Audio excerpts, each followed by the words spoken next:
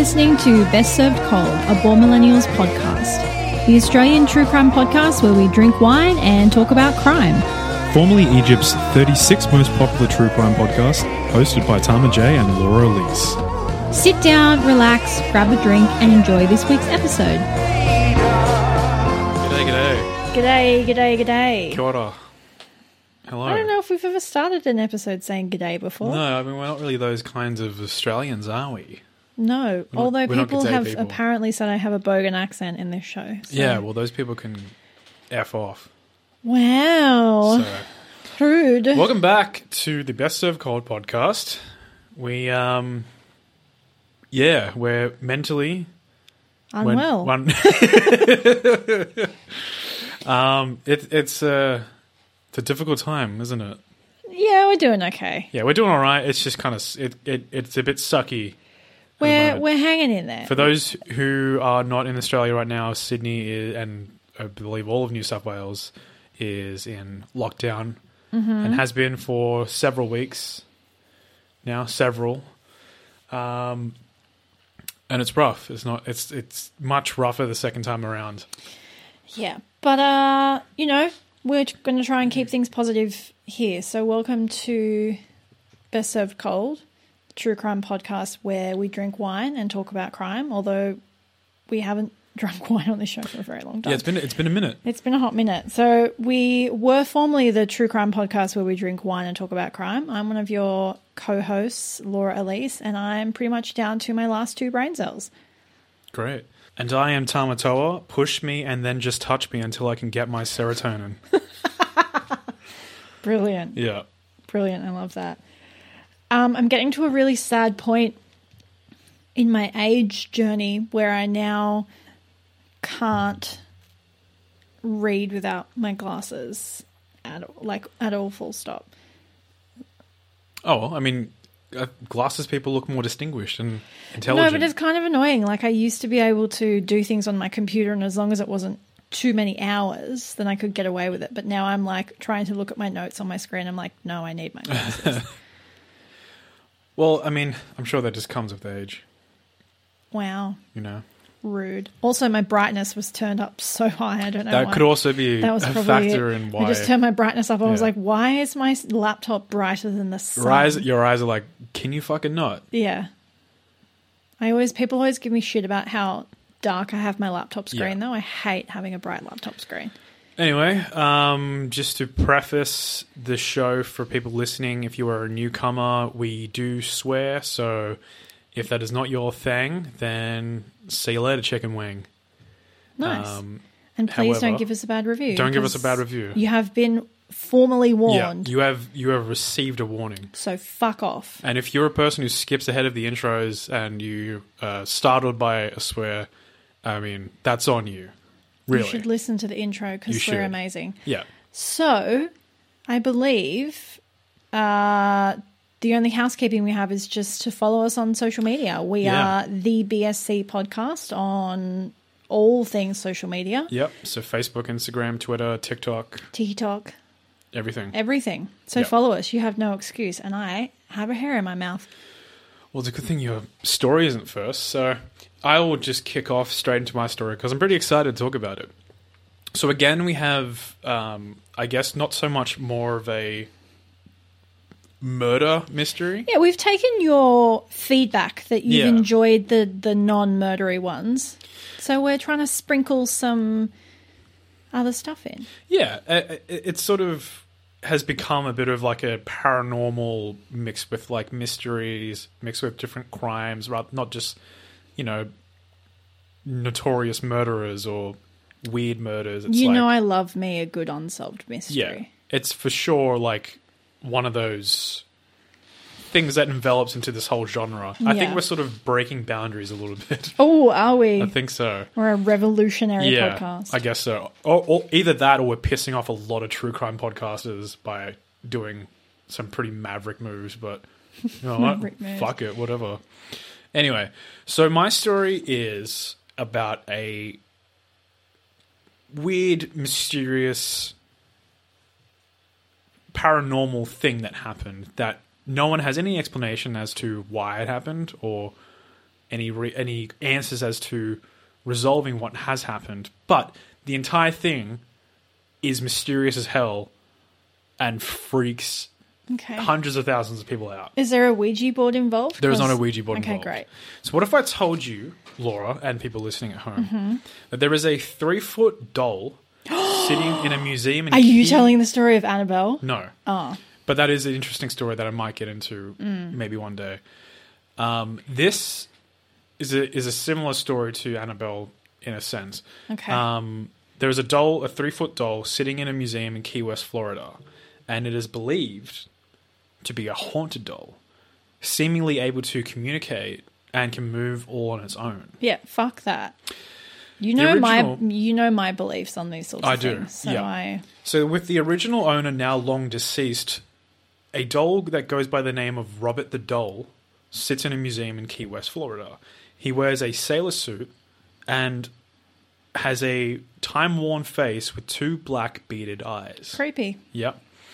On his lap sits a disturbing toy lion. I believe it's a lion, but there have been people who've said it's a dog. I believe it looks like a lion, so I'm going to call it a lion. It sits on his lap with big bulging eyes and a long tongue that hangs out of its mouth. Now, a dark legend precedes this 116-year-old straw doll supposedly being haunted by a spirit to this day. Its original owner was a man called Robert Eugene Otto. During his youth, he would often blame things on the doll, and even today, allegedly, misfortune happens to people who insult him or do him wrong. Allegedly, people break bones, they crash their cars, and people go out of their ways to apologize to this doll, believing that it's put a hex on them. I'm really glad you said that because I was just about to shit talk the doll. So I'm just. You should not, because people who have had terrible things happen to them. Is that only to its face though, or like? So people who approach it in the museum, if they don't respect the doll, they've noted that things have happened. Yeah, no, fuck that. I'm just going to keep my mouth shut for this. So the people who own the museum, and I'll get into this much more later, politely request that if you are looking at the display and taking photos, you ask the doll for a photo first. So I'm just not going to speak for the rest of this. So let that sort of paint the picture. So the origins of where this doll came from are unclear. However, there is a very solid theory, which I'll get into much later.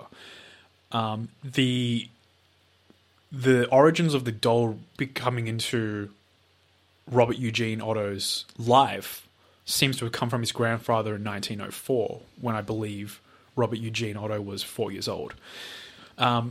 Eugene goes by Gene or Otto. I'm going to refer to him as Gene and Otto, so that's who I'm referring to when I speak to. Locals in the area around the family home believe that the toy was given to Otto by one of the family's young maids who hexed it in retaliation to some wrongdoing that these parents did to him. They believe that maybe one of their maids was a Haitian witch who hexed this doll that she created, which is a very out there theory, which I'll disprove later. But as mentioned before, Robert can be found in the Fort East Martello Museum. Officials in the museum figure that the doll was actually never intended to be a doll in the first place. Whatever its origins were, though, Robert was taken in by the Otto family and became Gene Otto's best friend. Gene Otto loved the doll so much that he named it after himself, Robert, clothed it with his own clothing, and carried it with him wherever he went. The sailor's outfit that it wears to this day is an old sailor's outfit that Otto used to wear himself. And you can see it in photos. It's a really nice outfit if you're listening. Yeah. Robert. It's a very great outfit. His parents would often hear Otto whispering to his doll from time to time, and they thought nothing much of it. It was just a boy in love with his doll, until one day they heard a deep voice whispering back. According to the curator of Fort East Martello Museum, Otto had a strong connection to the doll, and when talking about the doll, he behaved as if it wasn't a doll at all. In fact, it was a living thing called Robert. Strange things soon happened from time to time throughout the Otto household. One of the many tales were that Otto's parents would wake up in the middle of the night to find him screaming, surrounded by overturned furniture. Okay. Can we legitimately take a brief pause? Because I Yes. need another drink to listen to this story because it's stressing me out already. Okay. I'm not even joking. Fine. I wasn't kidding. I Yeah. actually went to get another drink. Dolls, for someone who also runs a horror movie podcast, dolls are like the one thing I don't fuck with. They freak me out. Yeah. So, There you go. So as Otto got older, things sort of got a bit more odd and more malicious. His parents would find mutilated toys around the home, and when they asked Otto about it, he would cry, saying Robert did it. One time, the family hired a plumber to make various repairs around the house. While working on the repairs, the plumber claimed to have heard a child laughing. Now, this was odd because no one was home at the time. The plumber investigated, looking for where he heard the noise. He noticed that Robert the doll was now in a different place to where he had previously been. He had been moved from one side of the window to the other. Even more strange was that objects that were previously sitting on Robert's lap were now at the other end of the room, almost as if he had thrown them. I fucking hate this. Eventually, when Otto was older, he moved out and would study at the Academy of Fine Arts in Chicago and the Arts Students League in New York. He didn't take Robert with him. He stayed behind in the family home. And eventually he ventured out to Paris-Sorbonne University where he met his wife, Anne. Eventually he returned back to his childhood home after, I believe, his parents passed away and the house fell to him. So he moved in with his wife back at his childhood home at Eden Street in Key West, Florida. He titled the home the Artist House as he was himself a painter. And to this day, it is still around and it's currently operating as a haunted bed and breakfast. It's a key hotspot for people who want to go visit haunted areas in the Florida area. So Otto had a whole room designed for Robert in the attic. It was contained its own furniture, toys. Robert even had his own little teddy bear. It was a room where he would go to paint, where he could be with Robert at all times of the day. Otto's wife, obviously being a normal person, wasn't too fond of the doll and asked Otto to lock it away. He obliged, and this supposedly upset Robert. He allegedly escaped being locked up and situated himself on a chair. He looking out of the upstairs window where he could be seen by passerbys down below. People who passed 334 Eden Street soon avoided walking near the house altogether. Locals in the area swore that the doll would disappear and then reappear facing another direction, or that its gaze would follow them as they passed. Visitors inside the artist house also claimed that they could hear footsteps coming from the attic and that things would seem to move about the home on their own accord, with seemingly no explanation. So Robert Eugene Otto died in 1974, and a woman named Myrtle Reuter purchased the artist house with Robert the doll along with it. Reuter lived with Robert for about 20 years, and she even took him with her when she moved to a new home in the 1980s. Eventually, in 1994, she donated the creepy toy to Fort East Martello Museum in that same year, claiming that the doll was indeed haunted. The museum accepted the doll and its baggage, assuming that her claims were, of course, nothing but bullshit. Almost immediately, though, museum employees started noticing weird behavior around the doll that they could not explain. Regardless of any concrete story about Robert the doll, he still had numerous visitors lining up to see him on display. To go even further, Robert had fans and believers sending in letters directed to Robert himself. Sometimes people would pray to him, and sometimes they would apologize for having looked at him the wrong way while visiting the museum. According to the museum's curator, Robert receives about 1 to 3 letters every single day. Some visitors even write to Robert asking for advice or if he could place a curse on people who have wronged them. Since his arrival, Robert has received nearly 1,000 letters. Visitors also have been known to leave candy, money, and sometimes even joints. Well, we don't judge. Yeah. Fun little trivia: in 2015, a Robert the Doll movie was released titled Robert, and the film follows the origin story of Robert the Doll, beginning with its arrival in the Otto family. And I believe there are 2 other films that took inspiration from Robert the Doll as well. I'm pretty sure there might be one that's called Robert the Doll, potentially. Yes, I believe so. And contrary to popular opinion, this did not inspire the Chucky storyline from Child's Play. There were many different inspirations for Chucky, but this was not one.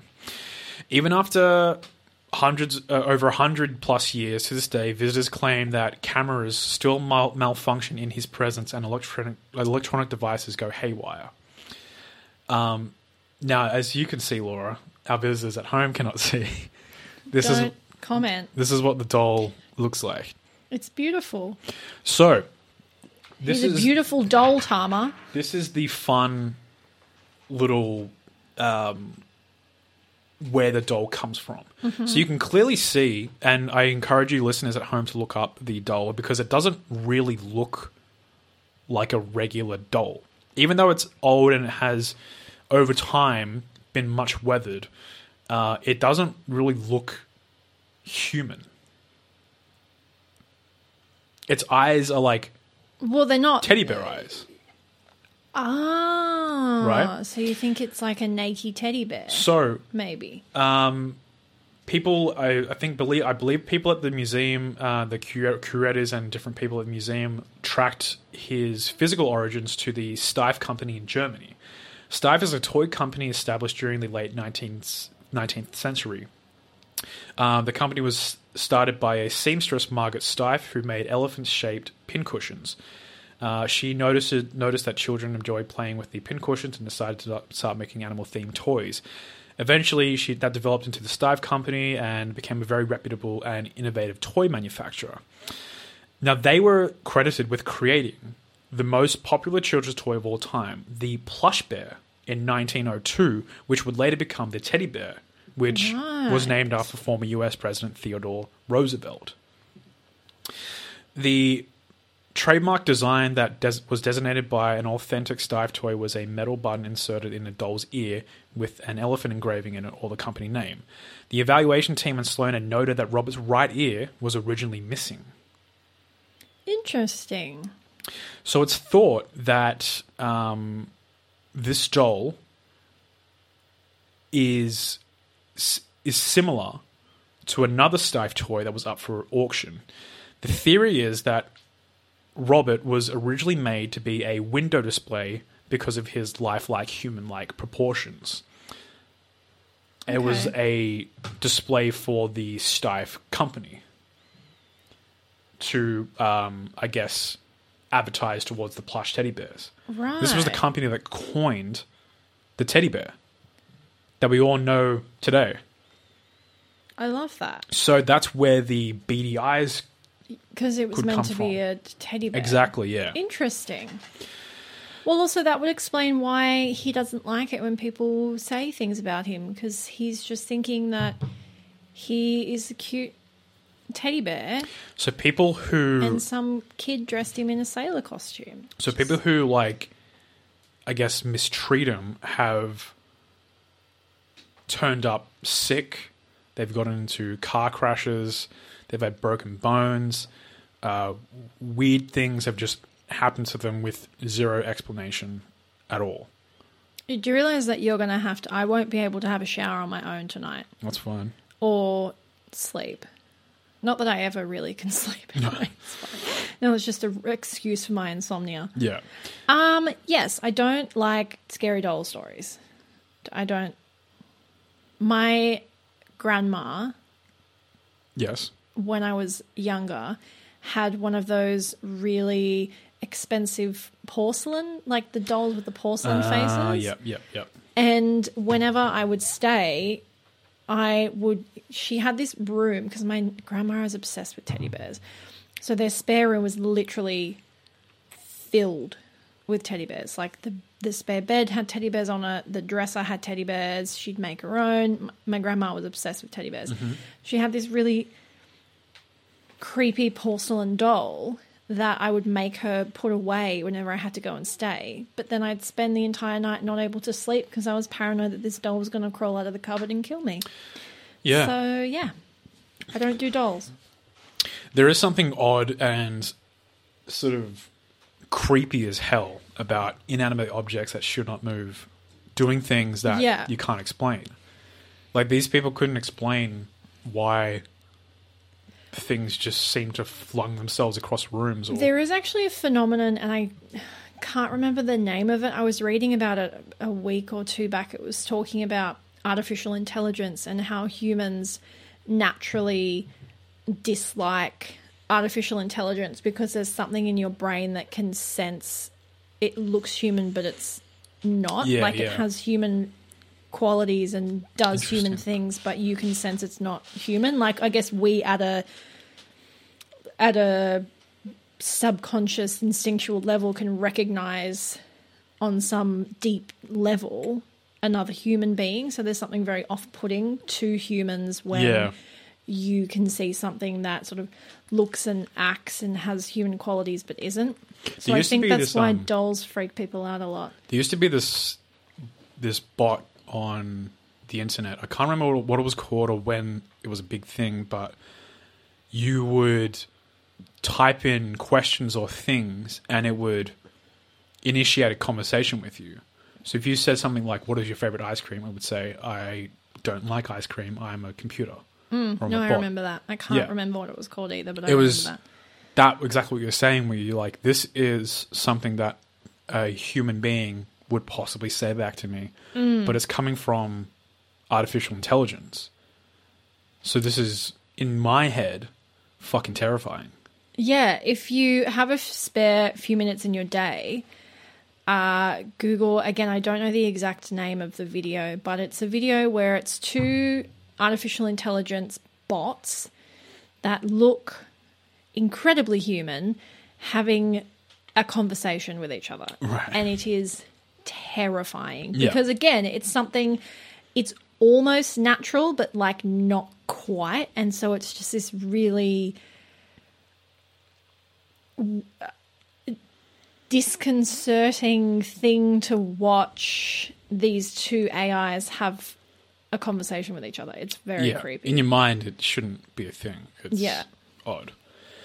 Well, anyway, that was the story and the phenomenon on Robert the Doll. I can't say I enjoyed that. Let me know what you guys thought of that in terms of content, because I find that stuff fascinating. I mean, I say I didn't enjoy that. I thoroughly enjoyed that, but I hated it at the same time. No, it is terrifying. Like, I really disliked that. Yeah. We will take a short break, and when we come back, we will be jumping into our second story for the episode. Okay. Goodbye.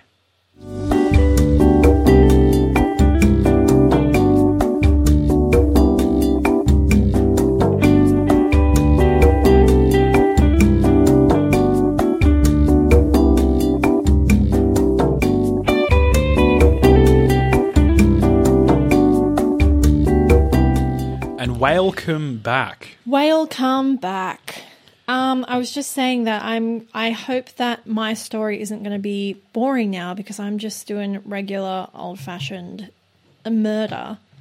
Yeah, which is weird to say that a murder would be not as interesting of a story. But I found this one really interesting because it is the large inspiration behind a very good book and one of my favourite films, directed by the amazing David Fincher, Gone Girl. Oh, nice. Which I didn't know that Gone Girl was largely inspired by a true story. I just assumed it was a work of fiction. But when you actually read, or rather listen to me tell you about this story, you will realise that a large portion of Gillian Flynn's plot is taken from this. And I'm like, I don't know if you almost need to give like ghostwriting credits to this poor woman that died because you just stole her story, basically. Is it not accredited or anything that as being inspired by that? No, she has come out. Gillian Flynn, the author, has said that she was largely inspired. But I just found some of the events, particularly around the other person involved, are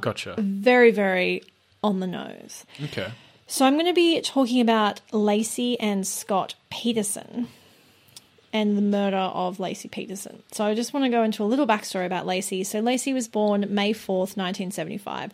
She had a pretty normal childhood. Her family owned a dairy farm and she worked there with her siblings, like after school on weekends, until her parents divorced, and then her mother moved her and her siblings to Modesto, although they would still kind of frequently visit the farm. So no kind of traumatic childhood, very normal childhood. Laci was very popular in school. She was a cheerleader. She was a good student. And midway through 1994, she met a man called Scott Peterson. So Laci and Scott met at a cafe where Scott worked part-time and one of Laci's friends also worked. So she would frequently kind of go to hang out with a friend and Scott was just kind of there. So Laci was bright. She was a very forward young woman and she actually made the first move by giving Scott her number almost immediately after they'd met. So they dated for around 2 years before moving in together, and it's said that it was around this time that Scott, who had for a very long time dreamt of being a professional golf player, sort of abandoned this to kind of be like, all right, I'm going to be a family man and I'm going to get a, quote, real job to support a family. So after Laci graduated college in 1997, they married, and after this, they opened a sports bar together called The Shack, which, again, if you've seen Gone Girl, we're picking up Big a lot vibes. of similarities. Yeah. So the business grew slowly, and in 2000, they ended up selling the bar and moving back to Laci's hometown of Modesto with the intention of starting a family. So Scott got himself a really good job, which earned him around $5,000 a month, and in 2002, the couple were pregnant with their first child. So it's all kind of America's sweetheart. You've got two objectively attractive people. Mm-hmm. They've got a nice house. He's got a good job. They're pregnant. It's all good. While Laci was still pregnant, however, Scott met a woman called Amber Frey and they began to have an affair, although Amber was under the impression that Peterson was single. And from what I can see, there's not a lot of details on prior affairs, but Amber was not his first. Okay. On December 23rd, 2002, Laci and Scott together went to where Scott had his hair cut by a woman called Amy Rocha. Amy remembers Scott offering to pick up a fruit basket for Amy, which she'd bought for a family member for Christmas, which December 23rd, Christmas is in 2 days. So Scott sort of says, I'm going to be playing golf nearby where you need to get the fruit basket. I can pick it up for you. And he also tells this story to a lot of other different people that will listen, kind of stressing that December 24th, he'll be out of the house, he'll be playing golf, he'll be away from the house. Mm-hmm. By this stage, Laci is 8 months pregnant. So Scott Peterson leaves his home on December 24th at around 9:30 a.m., leaving his wife watching a cooking show and getting the house ready for Big Day, for Christmas. An hour after this, one of the women in the neighbourhood states that she finds the golden retriever called Mackenzie that was owned by the Petersons outside the home alone with her leash still hanging off her collar.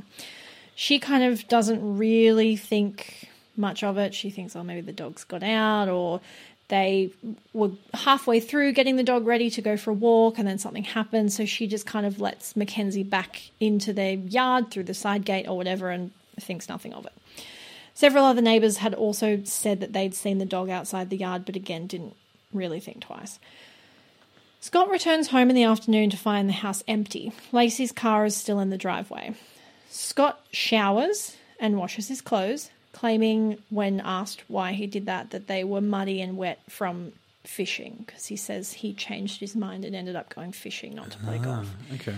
At around 5 p.m., Scott calls Laci's mother, thinking or telling police that the reason he called Laci's mother, not the police, was thinking, oh, maybe she's just gone to see her mum.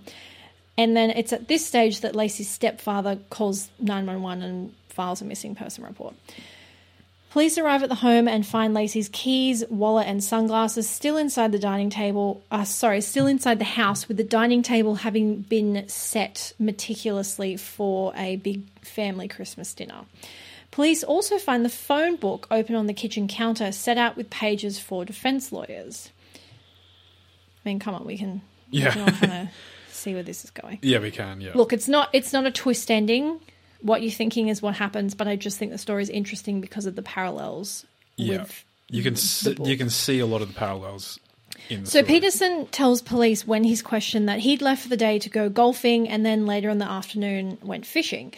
A message left for Lacey on the phone says, "Hey, beautiful, it's 2:15 p.m. I'm leaving Berkeley." He also tells police that when he left the home, he'd gone to his warehouse where he worked to sort of send off some emails and pick up his boat. And all of this is supported by the time-stamped emails. Peterson claims that he went fishing around 150 kilometres or 90 miles from their home, which is a really long way That's to a big go drive. for just a fishing trip on your own. Police are immediately suspicious of Peterson. One of the detectives was quoted as saying, "I suspected Scott when I first met him. Didn't mean he did it, but I was a little thrown off by his calm, cool demeanour and his lack of questioning. He wasn't like, 'Will you call me back? Can I have one of your cards? What are you guys doing?'" Scott Peterson declines to take a polygraph test and just generally seems not unwilling to help police, but just also not jumping through hoops to find his missing pregnant wife. Right. He seems largely unconcerned of her disappearance, instead more upset by one of the police cars that pull up in their driveway, and when the police opens the car door, it accidentally hits his car, which is also parked in the driveway. He seems much more concerned with that and the fact that the police keep taking photos of his boat. Right. He also asked to be reimbursed for the items that were taken from the home of Lacey's to assist the sniffer dogs. He's like, "You're going to have to pay for that." Yeah, cool. That doesn't sound sus at all. Yeah. So a huge search is undertaken for Lacey with helicopters, mounted police, canine units and water police involved, as well as loved ones and volunteers who kind of paint the town with flyers. They also initially do a dive of the fishing area where Peterson said he was, and they find nothing. A reward is offered by the family, which is increasingly raised by them as they sort of get no results until the reward sits at $500,000 for information surrounding Lacey's disappearance. The media campaign around Peterson is wild. News reporters camp outside the home and basically swarm him whenever he's sighted. They will not leave him alone. They're obsessed with him. Like, the media coverage at this time is purely about the disappearance of Lacey Peterson and the invasion in Iraq for looking for Osama bin Laden. And that's kind of what dominates the American news landscape for months. Right. The attention largely centres around Peterson's demeanour, which just kind of seems like he does not give a shit. At a vigil for Lacey's disappearance, Peterson declines to speak and is photographed by multiple news outlets smiling and laughing with people in attendance at the vigil for his pregnant wife, who most people presume at this stage is dead. Right. However, the family are initially supportive of Peterson and get behind him whenever he proclaims his innocence and kind of defend him in the press, say that, you know, you can't judge someone by their reaction to grief, you don't know what it's like, blah, blah, blah, blah, blah. He's just, like, he's a nice guy. He's been in the family for years. He loves Lacey, we love him, etc., etc. However, on December 30th, or around December 30th, Amber Frey sees articles in the local paper about Lacey and Scott and comes forward to police, horrified finding out that not only was Peterson not single, as he told her, but that, as the press coverage kind of is wanting you to believe, is very likely involved in his wife's disappearance / potential murder. She tells police that Peterson had called himself a widower, stating that this Christmas would be the first without his wife, which, if you catch the date she went missing, not technically a lie. Wow. Which is revolting. Yeah. So Frey begins to work with the police, and over 29 hours of their phone conversations are recorded. In one, Peterson tells her that he will be ringing in the new year with friends in Paris, when in actuality he is attending the vigil for his missing wife. Okay. On January 24th, and this is the part where it really kind of art imitating life. On January 24th, Amber Frey fronts a press conference where she reveals her identity as Peterson's mistress, stressing that she never knew of Lacey's existence and that she's disgusted by him, etc., etc. Which, if you've seen the movie, read the book, you know that happens. Yeah. So it's around this stage where the tide really kind of turns against Scott Peterson. It's discovered that he'd taken out a $250,000 life insurance policy against his wife, and this is when Lacey's family understandably turned against him. And it's essentially, as far as, you know, innocent until proven guilty, but as far as the public is concerned, Scott Peterson did it, and it's just a waiting game to see if they can find the bodies. The life insurance thing is just, that's it. Peterson also attempts to kind of resuscitate the public's perception of him via an on-air interview with Diane Sawyer, but this does the exact opposite, as Peterson is caught out in multiple lies and repeatedly accidentally refers to Lacey in the past tense, saying things like she was an amazing woman, she was this, she was that, and people are like, why do you keep saying was? We don't have a body yet, buddy. Yeah. On April 13th, 2003, a couple is out walking their dog in the sort of marshy area near Berkeley, which is where Scott Peterson was allegedly fishing. They find the decomposing body of a late-term baby in the marshes. The umbilical cord is still attached, although it appears to have been chewed through, not cut. I'm not going into any more detail. It's not as bad as it sounds, but I'm also not going into any more details. You can Google it if you really want. There are more details on the condition of this baby, but I'm not doing it. Yeah. A day later, around a mile from where the baby's body is found, the body of a pregnant woman is found washed up on the shore nearby. The body is so badly decomposed it's almost unrecognizable as human. However, DNA does confirm that it is Lacey Peterson and the body of her unborn son. The woman at this stage is decapitated, dismembered, and is missing limbs as well as most of her legs. An autopsy is done and the pathologist deems that he's unable to determine the body's so badly decomposed he's not able to determine any sort of cause of death for Lacey, only being able to tell that she has 2 cracked ribs.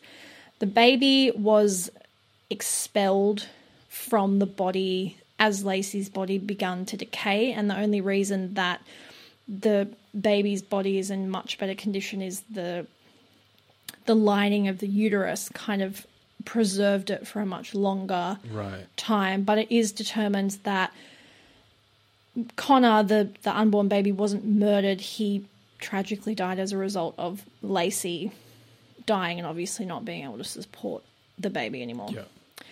Once the bodies are discovered, Scott Peterson is very quickly arrested. Amber is... as I mentioned, she's been recording her conversations with the police. So basically, once the bodies are found, it's a done deal for Scott Peterson. When police arrest Peterson, he's in San Diego, where he'd been alternating between staying with friends and sleeping in his car to avoid the excruciating intense media attention.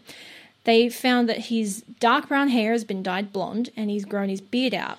His car is packed with items for a getaway, including around $15,000 worth of cash, multiple driver's licenses, 4 cell phones, and Viagra tablets, because priorities.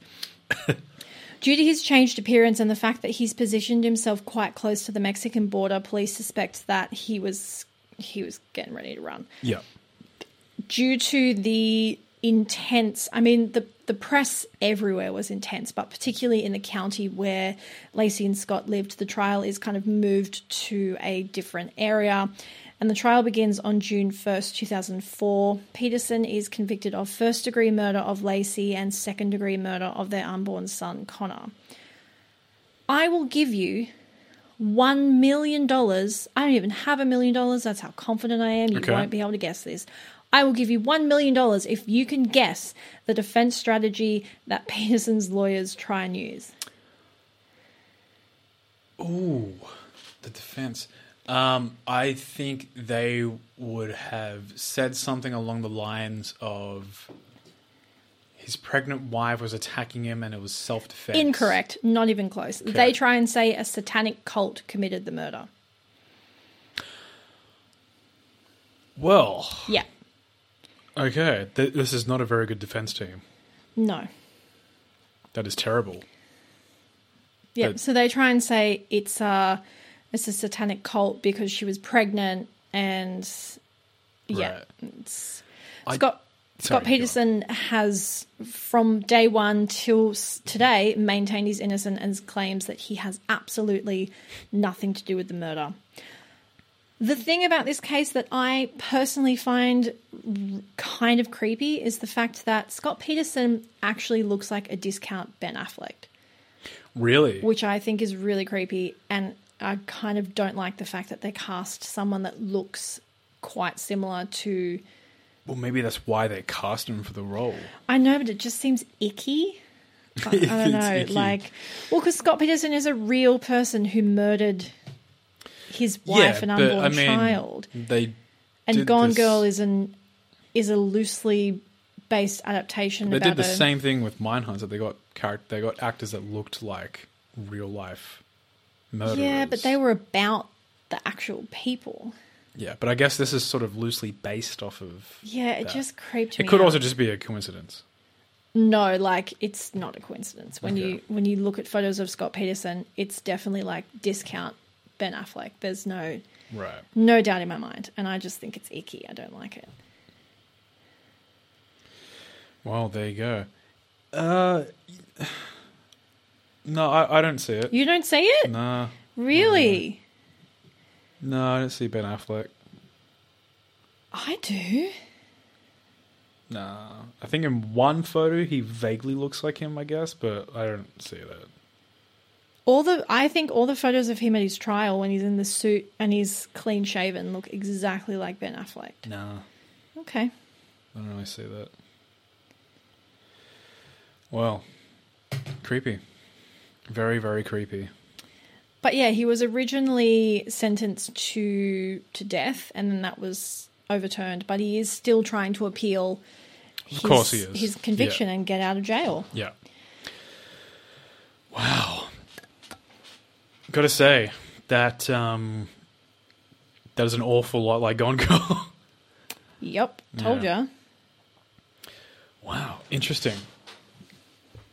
I feel very weird whenever there's cases about unborn children. I don't know what it is. It's just very sad and kind of especially despicable when it comes to stuff like that.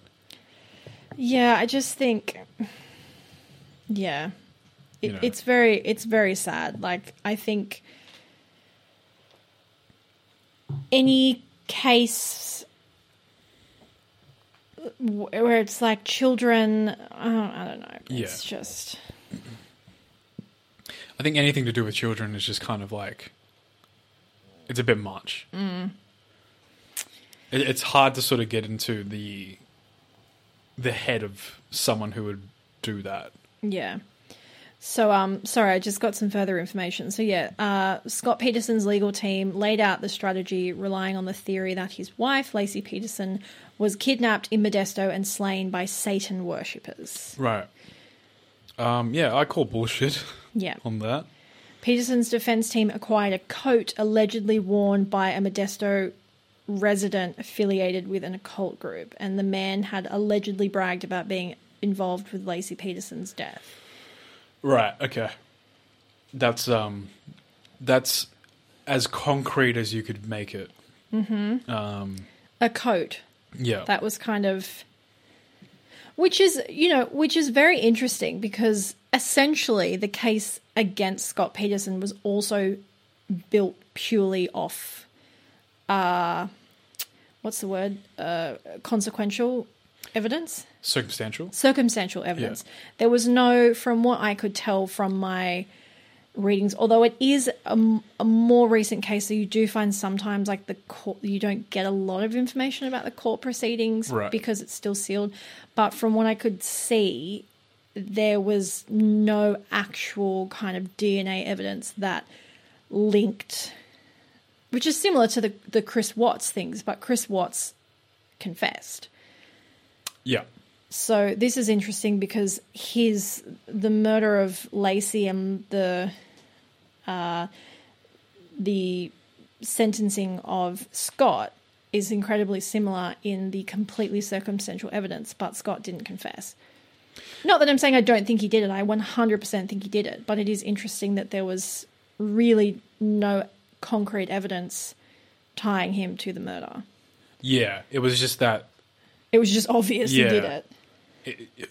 You could sway a jury into thinking or believing based on what you do have. Or he was the last person to see her. Yeah. It is interesting that you mentioned Chris Watts, because it does have that element to it where there isn't anything that's necessarily concrete, but you look at all the factors and just what we know of murders, and especially kinslaying, murdering those of your own family. You can see these sort of correlating details in that. Chris Watts having those weird moments of being sort of helpful with detectives, but also fidgeting heaps and kind of just having odd behavior that even his neighbors were like, he's not acting right. Instantly seeing him, he's not acting right. The case today, him being on at the vigil, laughing and smiling and trying to be on TV to assert his innocence, and it's coming across the completely opposite direction. You do see those factors in those cases. But I do think it's really quite interesting that Gillian Flynn took this story and kind of tipped it on its head to become almost like a female revenge, good for her kind of genre. Well, I think that's sort of where most of these stories come from. They come from some sense of reality or something that inspires them and makes them think about something like that. Because it is what if this happened? Yeah. What if it was this instead? Sorry, I just did the biggest burp. Wow. Off mic, though. Yeah. I just nearly choked and died. Well, if that is the end of your case, that's it from me. This is the end of the main segment of the show. We are now moving on to our ending segment where we sort of fluff on a bit. So if you're mostly just interested in the cases, then it has been a pleasure. Thank you for joining us. Yep, thank you for joining us. And we are now going to continue the after show. So welcome to the after show. Both very interesting cases today, and ones that have a prevalence in mainstream media somewhat. Yeah, well, I didn't even Gone Girl. I really liked the book, and I mean, I just love David Fincher. So Gone Girl is probably one of my favorite films. Yeah, and was kind of bewildered when I was trying to figure out what I wanted to do for my case tonight, and then I was like, how have I never? I love Gone Girl and I love true crime. How have I never stumbled across the link that it's based off a real story? So wild. Yeah, there are many cases like that where you're like, oh, this is based off something that actually happened. What the fuck? Like the Amityville Horror, sort of like. But can I just say that aside from a much wider, larger, more horrific issue of violence against women being predominantly committed by partners, what is it with these fucking dudes that think somehow they're going to be the smart one that gets away with it? Dude, come on. Well, it's actually interesting because we recently sort of saw a video on I believe it was a detective or someone who works with studying psychopaths. Oh, he's a criminologist. Criminologist who studies serial killers and murderers. And they have specifically psychopaths with these mindsets. They have a mindset that they can't really relate to the people around them, and that can kind of lead them to believing that they're the most intelligent person in the room. They think that... Well, you could clearly see his thought process of leaving the voicemail being like, it's 2:15. Which is interesting because I believe Jodi Arias did the same thing. When she when she committed a murder, she left a voicemail tying herself several states away. Yeah. And no one was really there to disprove it until they found, evidence of her being in the apartment that she murdered. They do believe, whether it's like a fight or flight sort of thing, where they're like thinking on their toes of like, this is what I got to do next. It varies from person to person, depending on whether this was a malicious thing that was in the moment or it was a predetermined thing. Well, that was one thing that I thought was interesting because I wasn't able to tell from my research when the conversation that Scott had with Amber Frey about it being his first Christmas without his wife, I wasn't able to figure out where in the timeline that happened. Right. So I guess that would potentially point to when he had sort of decided that. Yeah. It was either... It just pisses me. Like, just fucking leave. Like, if you're that unhappy, you don't want a kid, just fucking leave. Like, it's interesting because you see a lot of cases like that, like Chris Watts, Casey Anthony. There's a lot of cases like that where they meet. It's like they meet someone new, or they realize that they're not happy in the relationship they have. They have kids or they have a partner, and their thought process is, rather than divorcing my wife and leaving my children, I'm going to completely just remove them from this earth, get away with their murders, and continue my new life. yeah, it's wild. What is the thought process I don't know, but if you ever get sick of me, please just leave. Please don't murder me. I mean, if I was going to murder you, it'd be out of it would be like a click. You'd be like pissing me off, and I'd be like, "All right, I'm done." Probably shouldn't say that. So if you turn up dead in 2 years, this is going to be incriminating People evidence. know who did it. Yeah. No, if anyone would kill anyone, it would definitely be me killing you. Let's be real. Oh yeah, for sure. Which, if I turn up dead, then It's me. it's 100% you. Yeah. Yes. It was a weird tangent that we went on. Well, no, I thought you had something to say because you went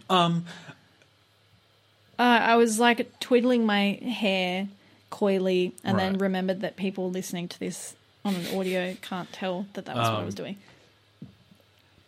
But yeah, it is interesting, those instances where it's like, what was your thought process there? Yeah. And why did you think that you would be the one that would get away with it? But I guess that also pertails into that mindset of a person who is able to commit a murder like that.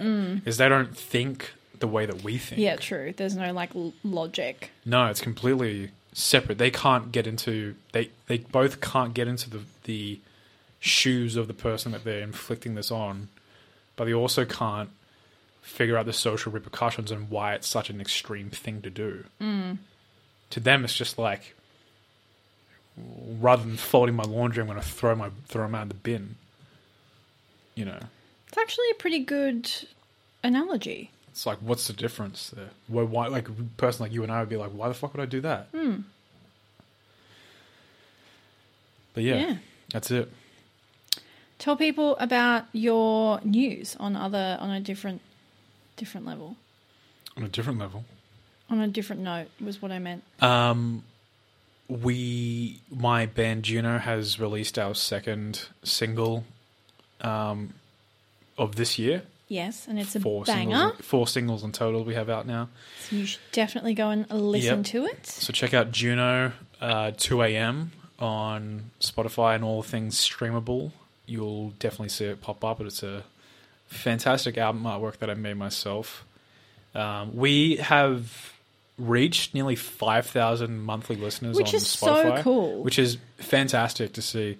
Because we went from, we released our debut single last year in March. No, not March. April, I believe. And we received a lot of positive critiques and a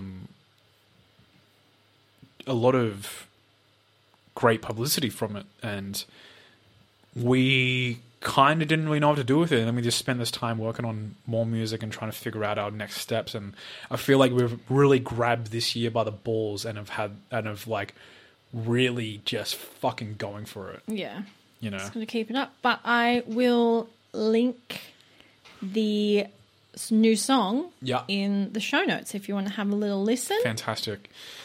Yeah, Share it with your friends. Get let's those keep these streams going. keep these songs streaming. Yeah, I'd love it if you guys would check it out and let me know what you think of the songs, because it is something I'm very passionate about.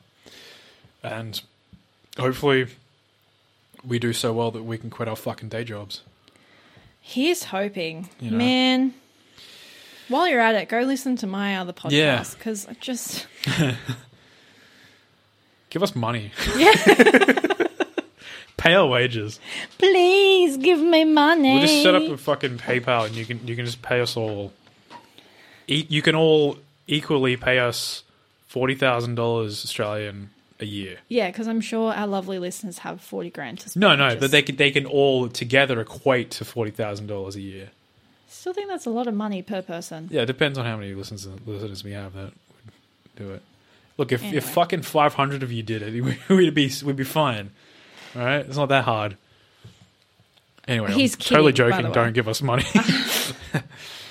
You have to remember that sometimes sarcasm, especially I feel like we both have such dry humor. Yeah. Like people, especially people, this is why I need to get out of corporate, because people in corporate don't get when I'm joking half the time, and I have to be like, no, I'm kidding. Like that was a joke. I don't know. I'm just quirky like that. I'm just weird like that. Be a check out. What is the show called again? Little Show of Horrors. Are you kidding? No, I had a mind blank. You sure you did? Yeah. Have you even listened to it? Yeah. Yeah. Yeah. What was our last episode that we put out? I don't know. I haven't listened to the last episode. Oh, okay. What was the one Evil before Dead? that? Yeah, saved yourself. There you go. You saved yourself. Yeah, but if you do like horror movies, you should check out the podcast I'm doing with my friend Sophie. It's called Little Show of Horrors. I'll also link that in the show notes. I think our 8th episode's coming out. Same day. We release the same day this show does. So if you're listening to this, Cool. there's also a new episode of Little Show of Horrors out. Yeah, so subscribe to it and you'll get both episodes on the same day. Yeah. So why not? You know? If you like Laura's voice, then check it out. If you love my lovely vocal fry. It's then also you a bit can- more of a... it's a bit less of a case study show. Well, yeah, it's just it's interesting. We, actually, Sophie and I were talking about this the other day because our kind of thing that we have going is like Sophie is a film student who obviously can understand and critique and break down a film on a level that I Yeah. can't. And I just like watching horror movies and talking shit about them. So it's really interesting. Sophie comes in with like the interesting tidbits and facts and has a very, I guess, critical eye when it comes to the film. And I'm just like, nah, I fucking hated it. It was shit. And that's what I bring. Well, I think that's to the good because you table. get two different perspectives on the same film. You know, whether you both liked it or hate it, say you both did like it, you get it from different stances. Honestly, I think our opinions have been fairly similar for Yeah. most. We haven't really watched one where we had really opposite opinions yet. But, you know, it's early days. We've got a Yeah. long way to go. So, Wait until you get into the more obscure movies like The Fountain. The Fountain. Yeah, it's I don't know if it's technically horror. It's psychologically daunting. Oh, okay. There's also I can't remember what the movie was called. I think it was called The Hole or something. And it's a either a Spanish or a Portuguese film, and it's very. I won't go into it much because I think you guys would very much benefit from having it on the show or would enjoy it, critiquing it. Okay, well, don't give it away. Because it is very like, it'll make you think of everything you could possibly know about the economy and capitalism, and Oh, it'll make okay. you think about all these different things in a All different right. in a separate light. All right, okay. Yeah. On a separate note, I have been obsessed with the A Song of Ice and Fire books. Yeah, you I blitzed through those. Burnt. So I don't know if this is the same for America. I know in certain countries The third book, A Storm of Swords, is one whole book, but for certain countries it's in 2 parts. So I've just burnt through the second part of the third book, and I am now looking for the 4th book. You're running out. You're running out of books.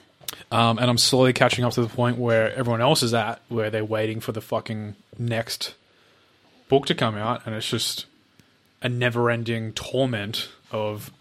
Yeah, all right, man, look, come on. He's gonna die before he writes that book. I'm gonna tell you that now. I think he's written it. I think or finished, or at least written some of it, most of it.